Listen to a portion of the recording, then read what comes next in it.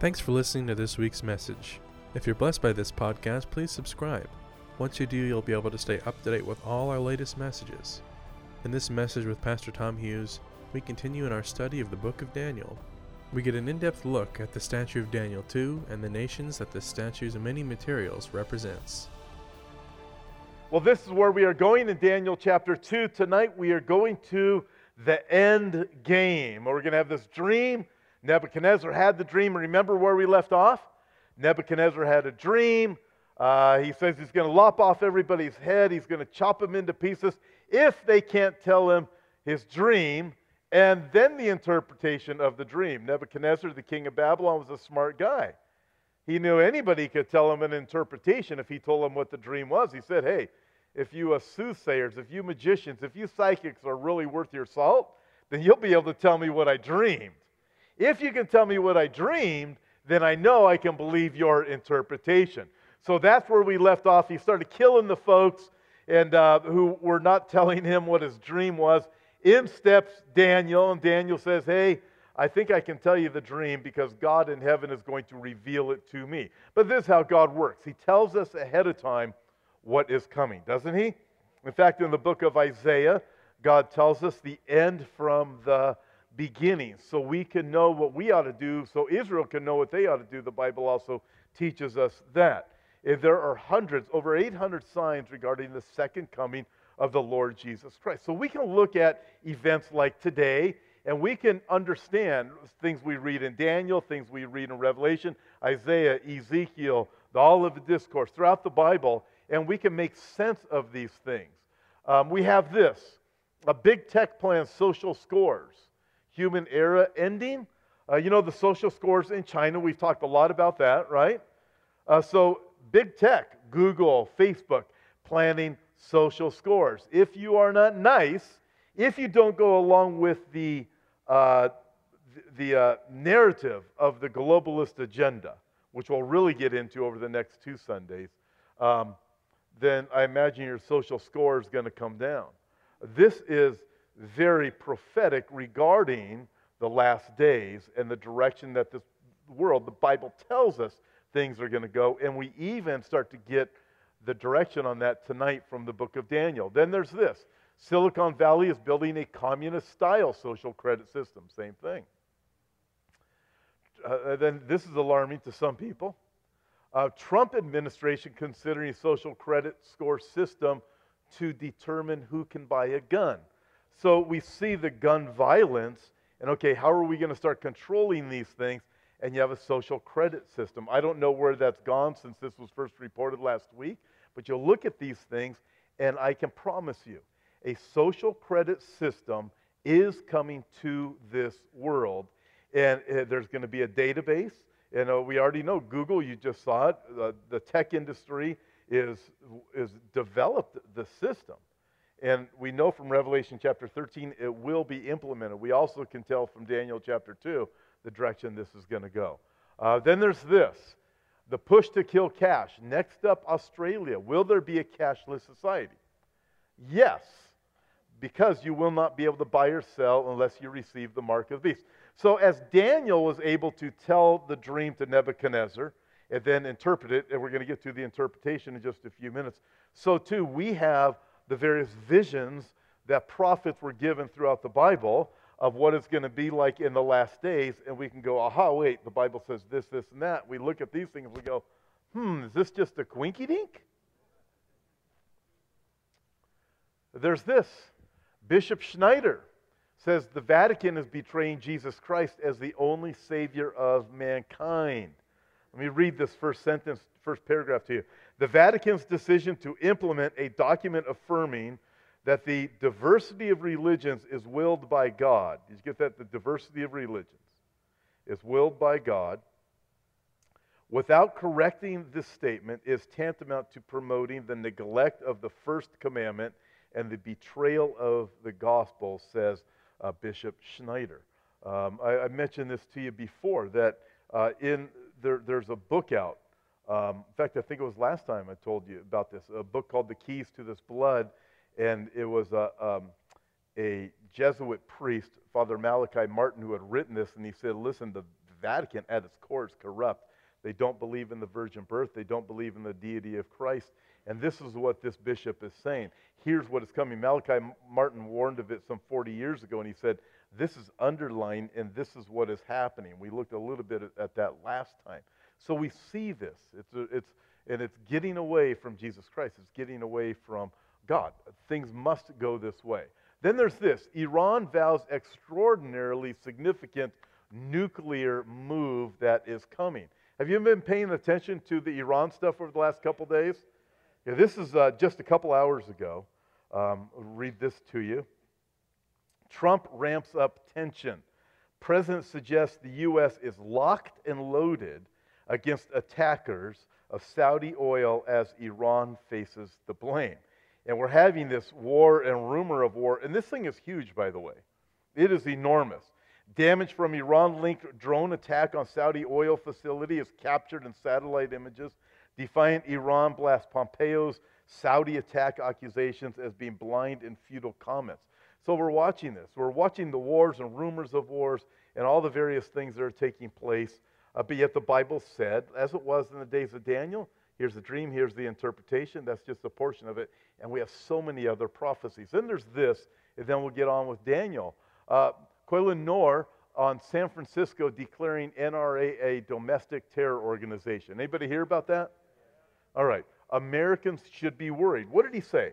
Americans should be worried about this declaration of San Francisco that the NRA's domestic terrorist group, a gun rights advocate, Quaylen Noor told Tucker Carlson. What's the end goal here? Now, this is what you need to listen to. This guy's sharp. What's the end goal here? He was asked on Tucker Carlson. And they said this is quoting him. We are talking about an organization that has 5 million people who are American citizens. So what are we going to do? Are we going to start rounding them up and throwing them in prison also? This is, the reason I bring this up to you is because this should alarm you. As it was in the days of Nazi Germany, everything, you can see these things going this way. If you fall into a political or religious agenda that does not fit this globalist viewpoint that Jesus is not God, you can't worship the God of the Bible, listen, everything's going this way. And I'm going to tell you this too. As it was in the days of Nazi Germany, it was first the attacks against the Jews. And this time it looks to me like the attack is coming against Bible believers. And then the full attention will be turned to the Jews. You and I can already watch. We're watching what's happening here in America as what's going on with the Jews. If you say, we have 3 Congress women who just are pressing forward and labeling everything Jewish and everything Israel as being apartheid state and evil and wicked, and even calling Jews Nazis. That's just the most ridiculous thing when it's the Nazis who are killing the Jews. But we're watching these things go this direction. This should alarm you. And he knows he's smart.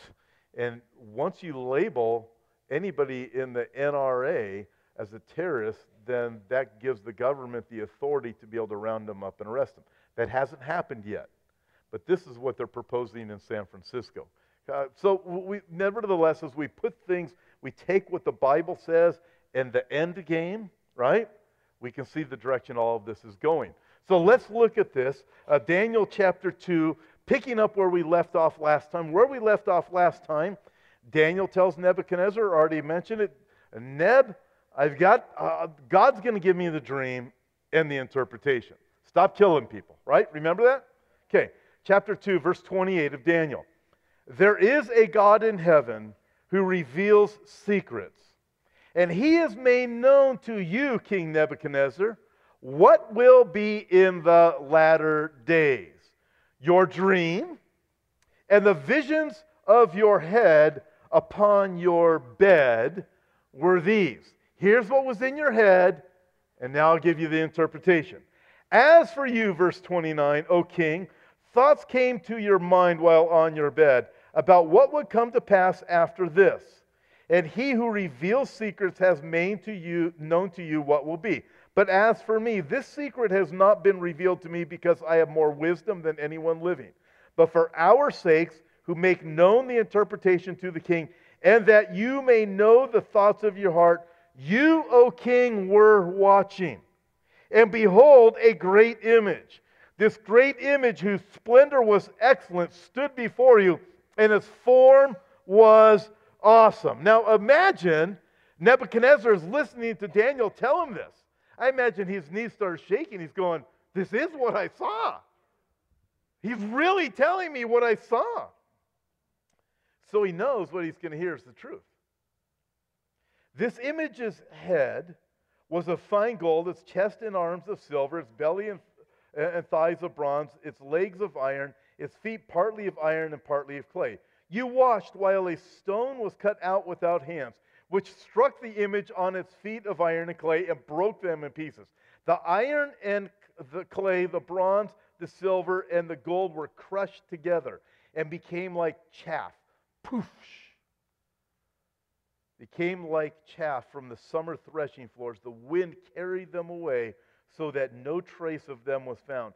And the stone that struck the image became a great mountain and filled the whole earth. This is the dream. Now we will tell the interpretation of it before the king. Wow, let's stop here for a few minutes. And we note the first thing, Daniel tells the king what he has dreamed. Verse 28, he identifies it. God of heaven has told you, he's given you a dream and this vision for what will take place, verse 28, in the latter days. From here now, all the way through to the very end, that is what your dream is concerning. This dream takes us right up to where I believe we are living today.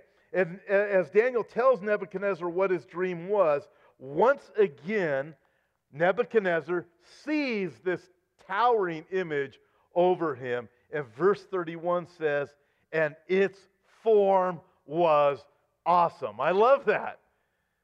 And Nebuchadnezzar's going, oh, you better believe it was awesome. Verse 37, you, O king, are a king of kings. Notice how it does not say, are the king of kings. You are a king of kings. In fact, as far as the kings go, you're pretty awesome of this earth. You, O king, are a king of kings, for the God of heaven has given you a kingdom, power, strength, and glory. And wherever the children of men dwell, or the beasts of the field and the birds of the heaven, he has given them into your hand and has made you ruler over them all. You are this head of gold. But after you shall arise another kingdom, inferior to yours. Then another, a third kingdom of bronze, which shall rule over all the earth. And the fourth kingdom shall be as strong as iron, inasmuch as iron breaks in pieces and shatters everything. And like iron that crushes, this kingdom will break in pieces and crush all the others. Whereas you saw the feet and toes, partly of potter's clay, partly of iron, that kingdom shall be divided. Yet the strength of the iron shall be in it, just as you saw the iron mixed with ceramic clay.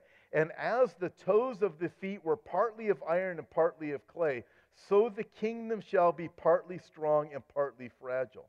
As you saw iron mixed with ceramic clay, they will mingle with the seed of men, but they will not adhere to one another, just as iron does not mix with clay. And in the days, verse 44, of these kings, the God of heaven will set up a kingdom which shall never be destroyed. And the kingdom shall not be left to other people. It shall break in pieces and consume all these kingdoms, and it shall stand forever. Inasmuch as you saw that the stone was cut out of the mountain without hands, and that it broke in pieces the iron, the bronze, the clay, the silver, and gold, the great God has made known to the king what will come to pass after this. This dream is certain, and its interpretation is true. Wow! Guess what, Nebuchadnezzar? This is how it's all going to unfold until Jesus comes. So here's a picture of a drawing of the dream, the statue that Nebuchadnezzar has. You have the head of gold, which is the Babylonian Empire. We're going to break these down for you in just a minute. You have the chest and the arms, which are silver, Medo-Persian Empire. Then you have the bronze, belly and thighs. That's the Greek Empire. You have the legs of iron. You know what that is, right? Roman Empire. And then you have the feet and the toes. What are they? The 10 toes, partly iron, partly clay. That is the revived Roman Empire.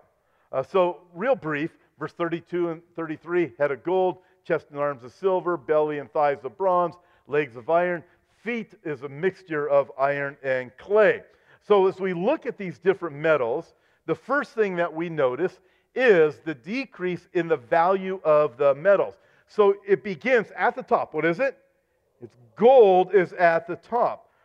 Gold is the most valuable out of all of them. So it begins with gold and it decreases in value all the way down to the very end, iron mixed with clay. Gold is the most valuable, but out of all of these metals, gold is also the softest. So we have the decrease in the value of the metals as it goes from top to the bottom, but we also have the increase in the strength of the metals as it goes from the top to the bottom. As gold is soft, each of the metals, although they decrease in value, they increase in their hardness. The last of which is the legs of iron, except when you get to the final coming kingdom, the 10 toes with clay and iron. That is this revived Roman Empire that is coming. Revelation chapter 17 even tells us we have 10 kings that are ruling this globalist empire, and they give their power and authority to the beast, a.k.a. the Antichrist. Then Daniel tells Nebuchadnezzar, while you were watching, verse 34, the statue that you saw was pulverized.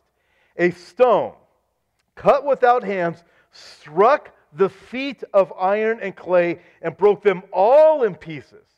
Every kingdom represented in this statue is pulverized. Every kingdom of man is crushed to nothing. Verse 35 says, they became like chaff. The stone that struck the feet, it grew and grew until it covered the whole earth. You might think, okay, you have this great big statue. It might be like David and Goliath, where this stone is launched and the statue falls over. Not so. Nebuchadnezzar finds out, and you and I find out, and anybody who reads this is what happens. That stone that is cut without hands, that is the Lord Jesus Christ. And when He comes, He's not just toppling the statues of the world empires over. He's not just moving them to the side. He is crushing them to the place where they are blown away like chaff. And the empire that is coming, the ultimate New World Order, you know what that is? That is when Jesus returns. The Antichrist and the false prophet, they have that New World Order during the 7-year tribulation period. That's not going to be a very long time. That is the 10 toes and the 10 that are with iron and the clay. But after that, in comes Jesus. He's coming back to the valley of Megiddo. He's riding on his horse. And guess what? We're riding with him. And I can't wait. I was with Don Perkins last week on at this prophecy thing. And he goes, man, I'm going to be on one of those horses. I already got a name for my horse. He called it Nellie. I said, I don't know why he called it Nellie, but he did. But nevertheless, not a bad idea to pick a name for my horse now. And we are going, and we're going to rule and reign with the Lord Jesus Christ. And He's going to settle in Jerusalem, and He's going to subdue all kingdoms to Himself. That is what is going on here. Verse 36, Daniel says, now I'm going to tell you the interpretation. So Daniel informs the king how it's all going to end. Look at this again, verse 37 to 38. You, O king, are a king of kings, for the God of heaven, look at this, the God of heaven has given you a kingdom, power, strength, and glory. And wherever the children of men dwell, or the beasts of the field and the birds of the heaven, God, the God of heaven, look at that, He has given them into your hand, and has made you ruler over them all. You are this head of gold. He tells them this is the direction it is going to go. Again, not unlike where we are today, but even more so where we are today. Because now we have the written word. We don't just have Daniel chapter 2. We have the various chapters of the book of Daniel and the prophets of the Old Testament and the writers of the New Testament and the book of Revelation. So again, we can see how this whole thing is going to unfold. So again, wake up, Christian. Connect the dots. We look at this. This is what this says. Did you see this? California Dem laments presence of God in congressional oaths is just preposterous. I read this article to make sure I got it wasn't just a misleading title. You look at this and you go, this is what was really said. This is preposterous. God in our oaths, this is what Daniel is warning about. The day is coming when God, the great God of heaven, is going to be removed from everything. It's going to happen. Ultimately, this is what happens with the final world empire with the 10 toes and the Antichrist at the top claiming to be the Christ, worship him, got to remove any thought of the God of the Bible from this world. So things are going that way. And by the way, this isn't just affecting California. This stuff is all over the map. You look at Washington, D.C. right now, it's a mess. Another thing is we have the boycott Israel. So as the world is saying, let's boycott Israel, right? That's a sign. Zechariah chapter 12, the world is going to go against Israel, boycott all things Israel. At the same time, over in Israel, you want to know what they're doing right now? They're looking for the Messiah. Check this out, Urushiva. Arab states condemning Hezbollah sounds like messianic times. When could that possibly happen? There's this. Netanyahu promises Jewish prayer on Temple Mount before the Messiah comes. But the security minister says sooner than that. You look at, there are people in Israel more and more all the time, they're saying, we want the Messiah to come. There's this also out of Urushiva. U.S. considering including Jerusalem, Israel on passports. Did you know that's not allowed yet? So you look at all of this talk about Jerusalem, all of this talk about Israel, and you see, okay, you have the world against Israel, but at the same time, Israel looking for their Messiah. We have the various things that are taking place. Then you have this. The European Union, this is out of Gatestone, a massive expansion of top-down powers. The European Union is attempting to structure itself right now in a way to become this great European state that wants to govern the world.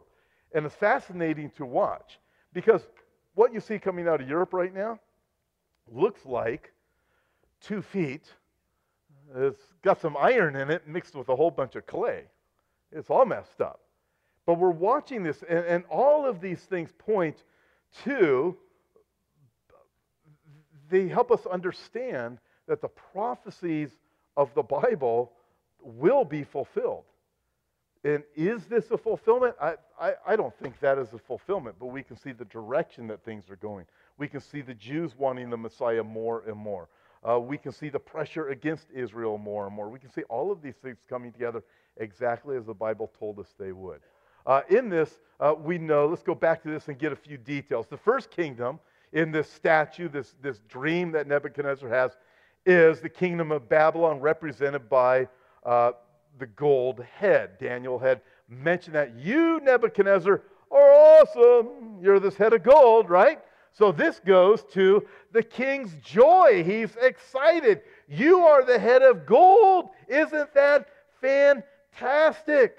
And also note, where we just read it, verse 37 and 38, it is the God of heaven who appointed you as king, Nebuchadnezzar. It's even the God, even in verse 37, it's even the God of heaven who gave you the kingdom, power, strength, and glory wherever the children of men dwell, or the beasts of the field, or the birds of the air. He has given them into your hand. God has given you those things. We see this reiterated in Romans chapter 13. There's no authority except from God. And the authorities that exist are appointed by God, for they are God's ministers. So you look at this and you go, okay, God is sovereign. Is God sovereign? God is sovereign, so he's appointed. So people complain about our president. Well, guess what? He's there, and I believe God put him there.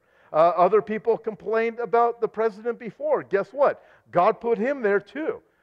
And other people complained about the president before. Hey, they've been doing this for decades and centuries now in this country, in this world. It's always been this way. They did it in the days of Nebuchadnezzar. I'm sure some of the Jewish boys, when they were kidnapped by Babylon and taken over to Babylon, were not thinking, wow, I just love Nebuchadnezzar. I'm sure a few of them were complaining along the way. So we have the king's joy of you. God's appointed you here. You're pretty awesome. You're the head of gold. We also have the king's terror. Verse 39, after you shall arise another kingdom. Wow, what do you mean another kingdom? And then another kingdom, and then another kingdom. You know what this is? This is a reminder that all good things come to an end. And all bad things come to an end too. But Jesus said this in Luke chapter 12, the ground of a certain rich man yielded plentifully. And he thought within himself, saying, what shall I do, since I have no room to store my crops? So he said, I know what I'm going to do. I'm a businessman. I will pull down my barns because they're too small, and I will build greater.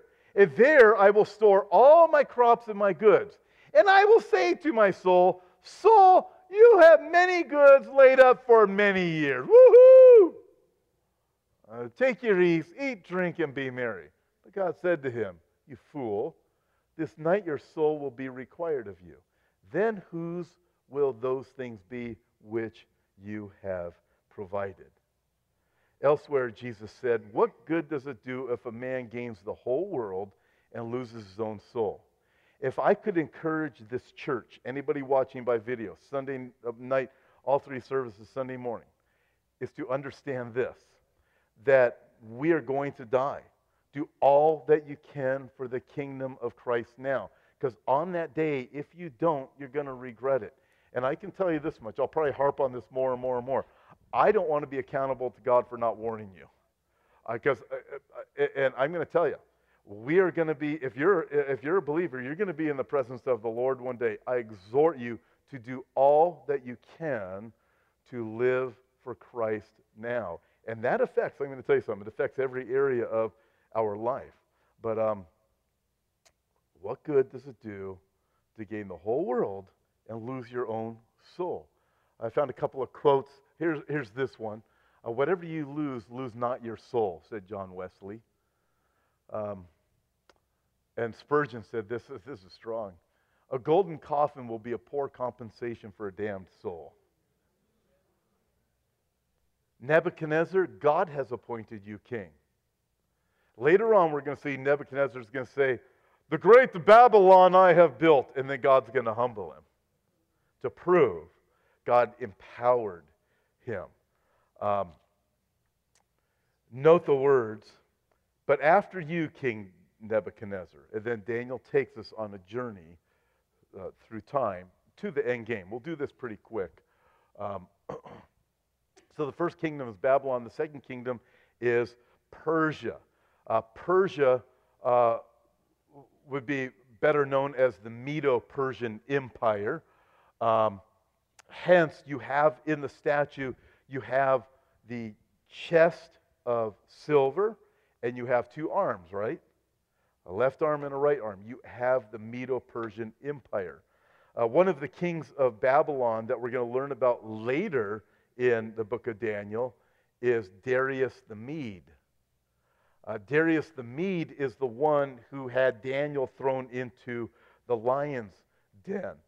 How could Darius the Mede be in the Persian Empire and this Mede be a king of Babylon? Because it was the Medo-Persian Empire. It was combined at that time. Hence, again, one chest, but two arms. Notice here's something that's interesting. You had the head of gold, power and strength, or power that Nebuchadnezzar had. He had absolute power, head of gold. But the silver kingdom, the Medo-Persian Empire, was inferior to the gold head, right? Think of this. When Nebuchadnezzar was in power, he had absolute sovereignty over all of his kingdom, including when he told his nobles, if you don't tell me my dream, I will cut you in pieces. Darius the Mede did not have that same power. When Daniel was thrown into the lion's den, again we'll get there, Darius the Mede could not change the law, although he wanted to. He did not have the power that Nebuchadnezzar had. Also note this. Darius the Mede required conquered nations to pay tribute in silver. A coincidence that on the statue, it's a statue with silver chests and the two arms for the Medo-Persian Empire. And by the way, notice this for special interest today. The Kurds in northern Iraq are said to be the modern-day descendants of the ancient Medes. Here's a map for you. I'm not going to leave it up here for more than a few seconds, but you see the yellow dot. You can go online and check it. People at home are seeing it right now, but you can go online and check it, and you can pause it, take pictures of it. But all the yellow dots are where the Medes are scattered today. But you see, I don't know if this is going to work. You see down here, this is northern Iraq right here, and you'll look at it, and just a point of interest. So we have the first kingdom is Babylon, second Persia, third kingdom is Greece.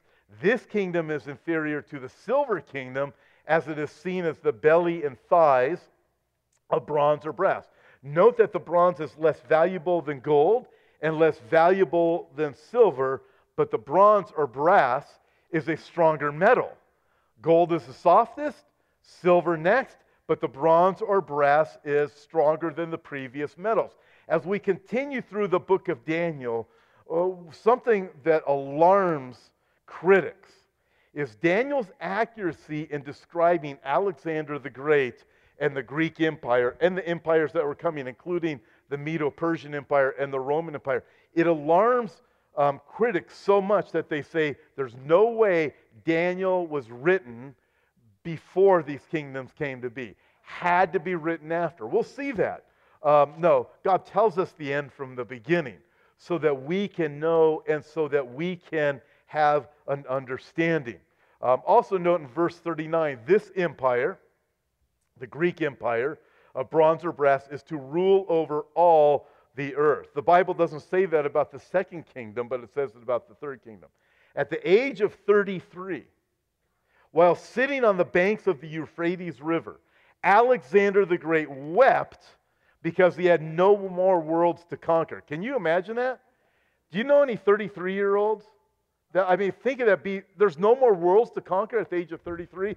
Mark Zuckerberg became the youngest billionaire at 23. Recently, Kylie Jenner beat him, became the youngest billionaire at 21. Those are remarkable things. You hear those things. But Alexander the Great conquered the known world at the age of 33 and wept because there was nothing else that he could do. Note this too. As silver was the metal of the Medo-Persian Empire, bronze was the metal of Alexander the Great. In their weapons of war to conquer the world, they used bronze. And you have what? A belly of bronze and two thighs, right? So although Alexander the Great left his empire to 4 generals, which comes up later in Daniel, only 2 of those generals became powerful. The 2 represented by the 2 thighs. The empire of Syria run by the Seleucid dynasty, and the empire of Egypt run by the Ptolemies. We'll get into more detail of Alexander the Great later on. It'll be a while still. But I want to move on to the next kingdom, because this one to me is so fascinating with where we are today. We go back here, we see there's a head of gold.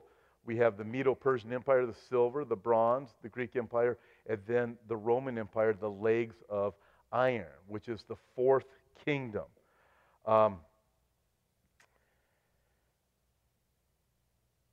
2 legs of iron are indicative of Rome crushing and shattering that are brought to every nation that it conquered. It even tells us here in verse 40, it will break in pieces and crush all the others.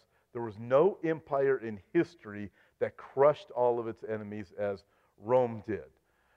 With that, when Augustus established the empire in 30 BC, he called it the Pax Romana, or the Roman peace, since all known enemies of Rome had been crushed by their power.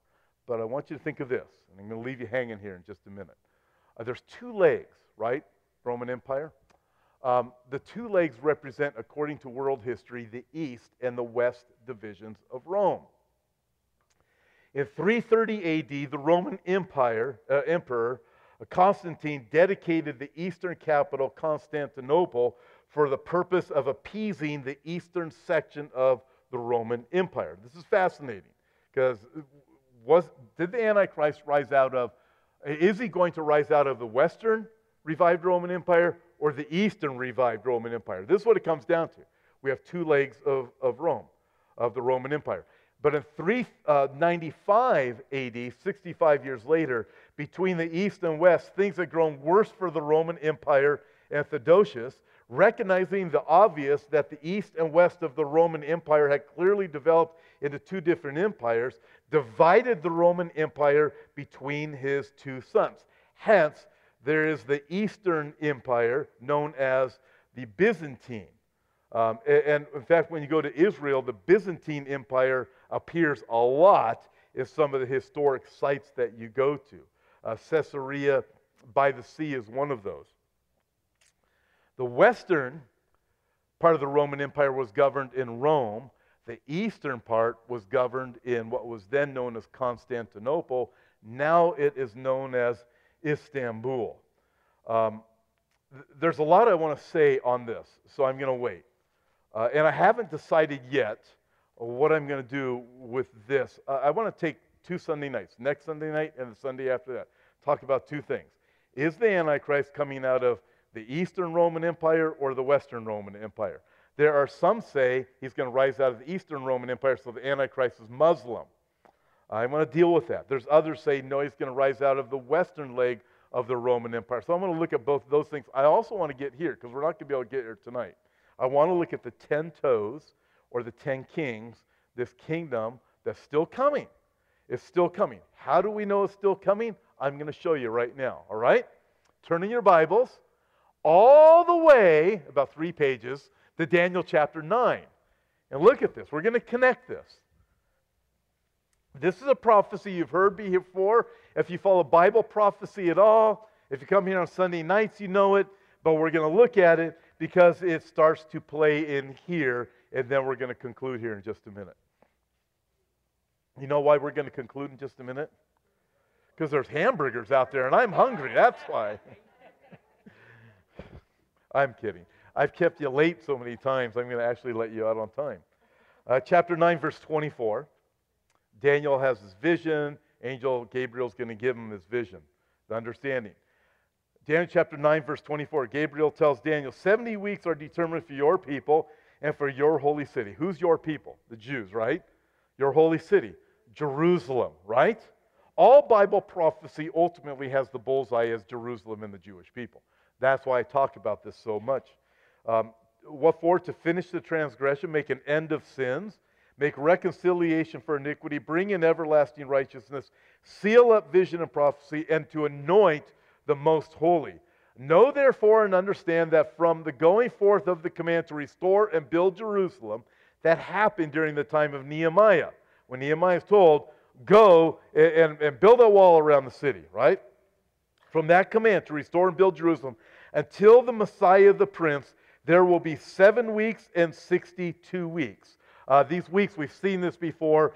Each week is a period of 7 years. So it's talking about, when you multiply it out, 483 years. So it'll be exactly 483 years from the time of the command Nehemiah is told to build Jerusalem, restore it, and the time when Jesus would ride into Jerusalem on Palm Sunday. It'd be exactly 483 years by the Babylonian calendar. The street will be built again and the wall, even in troublesome times. That describes the days of Nehemiah, troublesome times. And then after the 62 weeks, or the 7 plus 62, after the 69 weeks, or the 483 years, the Messiah will be cut off, but not for himself. Who's the Messiah? He's crucified after the 483 years, right? Then what happens? And the people of the prince who is to come shall destroy the city and the sanctuary. Who destroyed the city of Jerusalem? Jerusalem was destroyed in 70 AD. Who was it destroyed Jerusalem? It was the Roman Empire, right?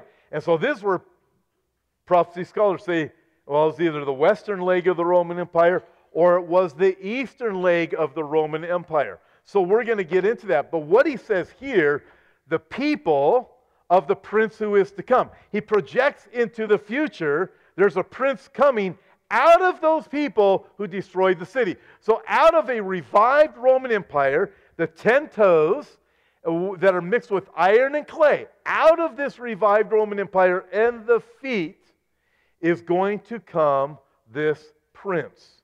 And what's he going to do? Until the end of war and of the war, desolations are determined. Desolations have been determined against the Jewish people as far back as you can go in history. And then he, this is the Antichrist, shall confirm a covenant with many for 1 week, for 7 years. It's the 70th week of Daniel. That's what this is, the time when God is dealing with Jews. But in the middle of the week, he shall bring an end to sacrifice and offerings, and on the wing of abominations shall be one who makes desolate.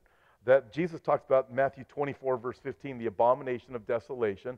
2 Thessalonians chapter 2, when the Antichrist sits in the temple, demands to be worshipped as God. But there's a covenant. He's going to confirm a covenant with many for 7 years. In the middle of it, at the 3.5-year period, he's going to break his covenant. Bible scholars will tell you this is speaking of a covenant of peace for Jerusalem. I want you to think of this, and don't throw things at me, all right? How many of you are Republican? You don't have to raise your hand. Just don't throw anything at me, all right? So here's this, ministerial to promote a future of peace and security in the Middle East. I found this going on for years, this term peace and security, peace and security, peace and safety. When Condoleezza Rice and George Bush were running this thing, it was the same thing. John Kerry, it was the same thing during the Obama administration. Now with Trump and his son-in-law, Kushner, peace and security in the Middle East. Paul wrote to the Thessalonians, when they say peace and safety, look out, then sudden destruction. 1 Thessalonians chapter 5, peace and safety or peace and security. So this idea, it's there. It's in the Bible. It's part of the last days. So we have this Trump plan to bring in a covenant of peace in Jerusalem. You see how this all fits? Then there's this, coming out of Ynet, out of Israel. There might be something to the deal of the century after all. You know, you look at these things, and I am not saying that Donald Trump is the Antichrist. I'm going to tell you this, though. The world is clamoring and pushing for a peace plan for Israel. We know from Isaiah chapter 28 that the leaders in Jerusalem, when this covenant is confirmed, are going to do it because they want to, Isaiah 28 says, avoid a scourge that is coming their way. To avoid the scourge, God says you enter into a covenant with Sheol, a covenant with death. And then God says, guess what? I'm going to annul that. Daniel tells us at the middle of the 7-year period, the Antichrist is going to annul it. God's the sovereign one. But all of this is coming, and ultimately, when that peace covenant is annulled, it is going to turn the hearts of the Jewish people to the Lord God, and they are going to worship Him as the Messiah. And you want to know what's going to happen then? This. When you see these things begin to happen, look up, lift up your heads because your redemption draws near. This is what's going to happen. The Antichrist will finish out his 7 years. Jesus is coming back. We already talked about this, didn't we? Did you name your horse yet? He's coming back. We are coming with him into the valley of Megiddo, right over to the Mount of Olives. He's going to step on the Mount of Olives. Mount of Olives is going to split in two. Jesus is going to rule and reign from Jerusalem for 1,000 years, and we are going to rule and reign with him, and he is going to crush all of these world empires. That's what the dream of Nebuchadnezzar is about.